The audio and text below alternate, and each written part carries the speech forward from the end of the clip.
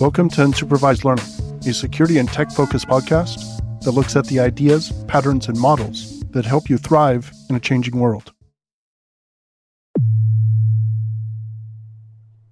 All right, welcome to episode 368. This is Daniel Miesler. Starting off with security. The U.S. shot down a Chinese spy balloon. They gathered the debris from the water it fell into, and it's currently being studied. China said it was a weather balloon and that there was nothing to worry about, but they also said they've never waged cyber operations against the U.S. So we know how much to believe that. As a non-expert, I also have a question on the cameras. How much better is a balloon at 60,000 feet than a quality satellite? Like, why even take the risk of flying over a competitor's country? Doesn't make sense to me. Must be some kind of major advantage because it is a lot closer than, I guess, orbit. But, yeah, I thought the satellites were really good. Maybe they don't have the quality satellites that we do, and maybe that's the reason. Anker has officially admitted after multiple denials that its encrypted cameras weren't always encrypted, and they promised to improve. For me, it's this simple. Eufy is Anker, and Anker is a Chinese company, so I won't be using their stuff for anything security related. And that's nothing against Chinese people. It's the Chinese CCP that I'm most concerned about. Tallahassee Memorial Healthcare, which serves a 21-county area of North Florida and South Georgia, is diverting patients and canceling non-emergency surgeries after a ransomware attack. Microsoft says the Iranian cyber group Neptunium, or Eminet, is responsible for stealing the user database for Charlie Hebdo. Stolen data, which includes names, phone numbers, and addresses, quote, could put the magazine's subscribers at risk of online or physical targeting by extremist organizations, said Clint Watts, general manager of DTAC. Yeah, that's exactly what I'm concerned about here as well, because Charlie Hebdo was attacked and actually had journalists killed for drawing cartoons of Muhammad. So if you have this subscriber base of people who subscribe to that magazine, that could be bad. Switzerland's largest university website was knocked offline as part of a cluster of cyber attacks against German-speaking universities. The campaign has been going on for a number of weeks, and university representatives say that the attackers have been acting, quote, in a very professional manner. Kind of sounds like they're saying it was an APT, therefore unavoidable. But whatever, that might actually be true. Sony has moved 90% of its camera production to Thailand. So many companies are untethering from China. I am happy to see it. I'm also happy to see, hopefully, China learn this lesson. Hopefully, CCP is changed or taken down or modified or replaced or whatever. And we can get back to trying to build something together with China, as opposed to being these fierce competitors. They've just made a bed that they are unable to sleep in. The whole world is basically waking up to the fact that they are bullies and they are treating everyone around them poorly. They're hacking everyone. They're stealing everything. It's just really, really bad news under the leadership of CCP. And I feel for them because they're doing this based on trauma. They're doing this because of the 100-year humiliation. And this is a massive overcompensation for that. But this is not the way to go about it. This is not the way to become a world power. You can't be a world power and just treat everyone poorly. They will close their doors to you, and that's exactly what's happening. We got the chip wars, which they are losing.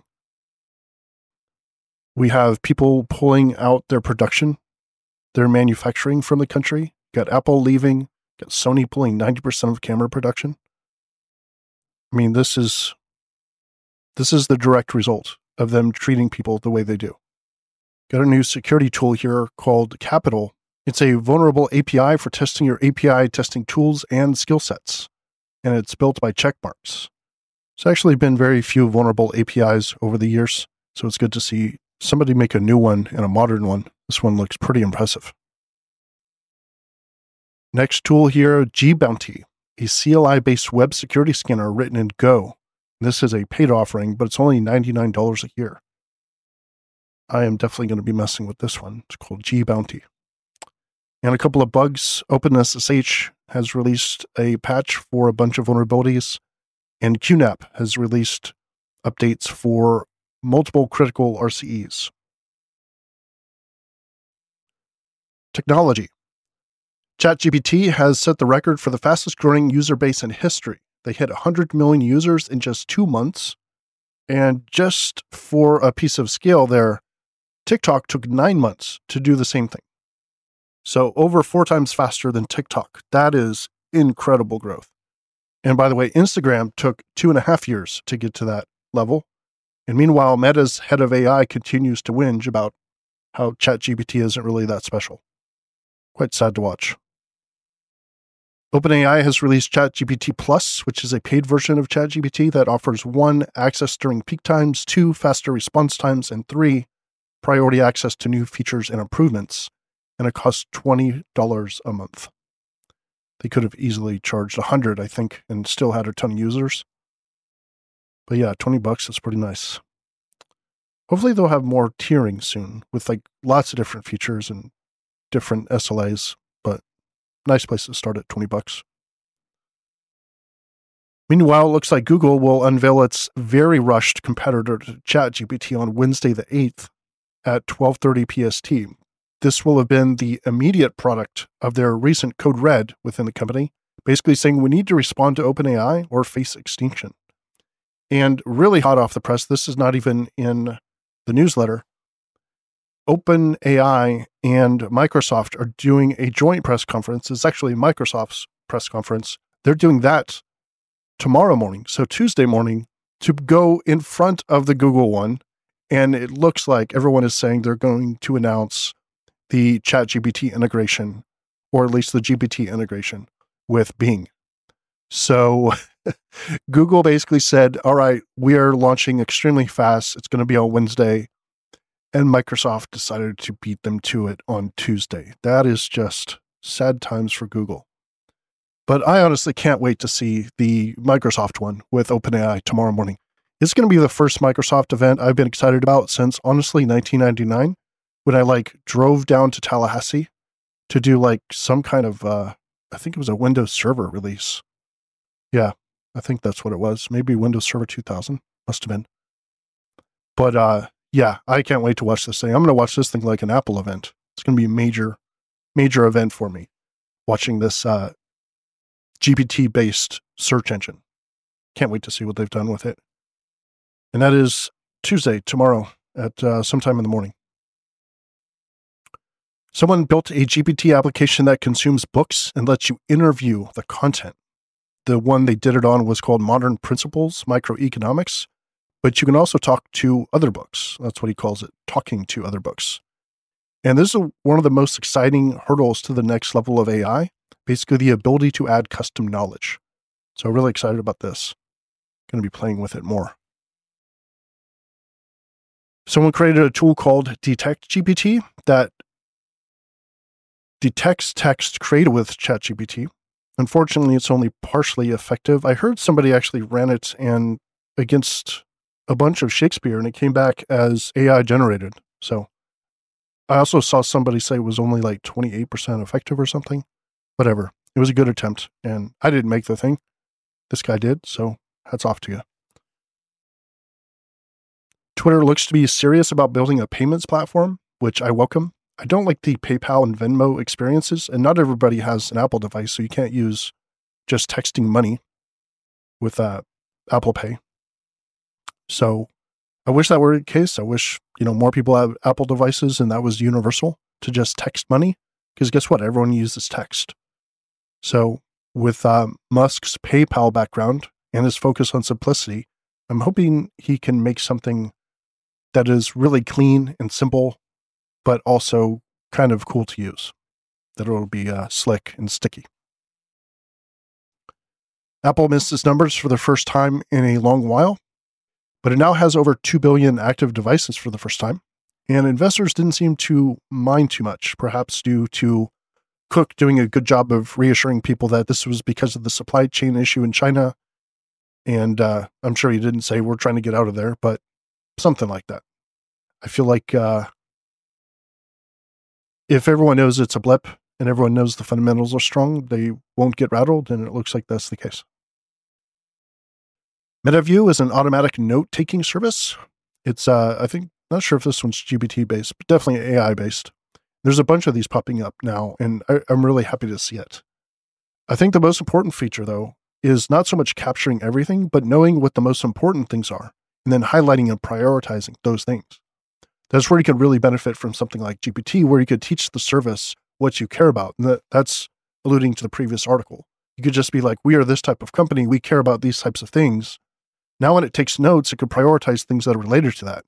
Or what if you teach it what your goals are or your OKRs, right? So when you're taking notes, or when it's taking notes, it could then prioritize those things and extract content that's related to them.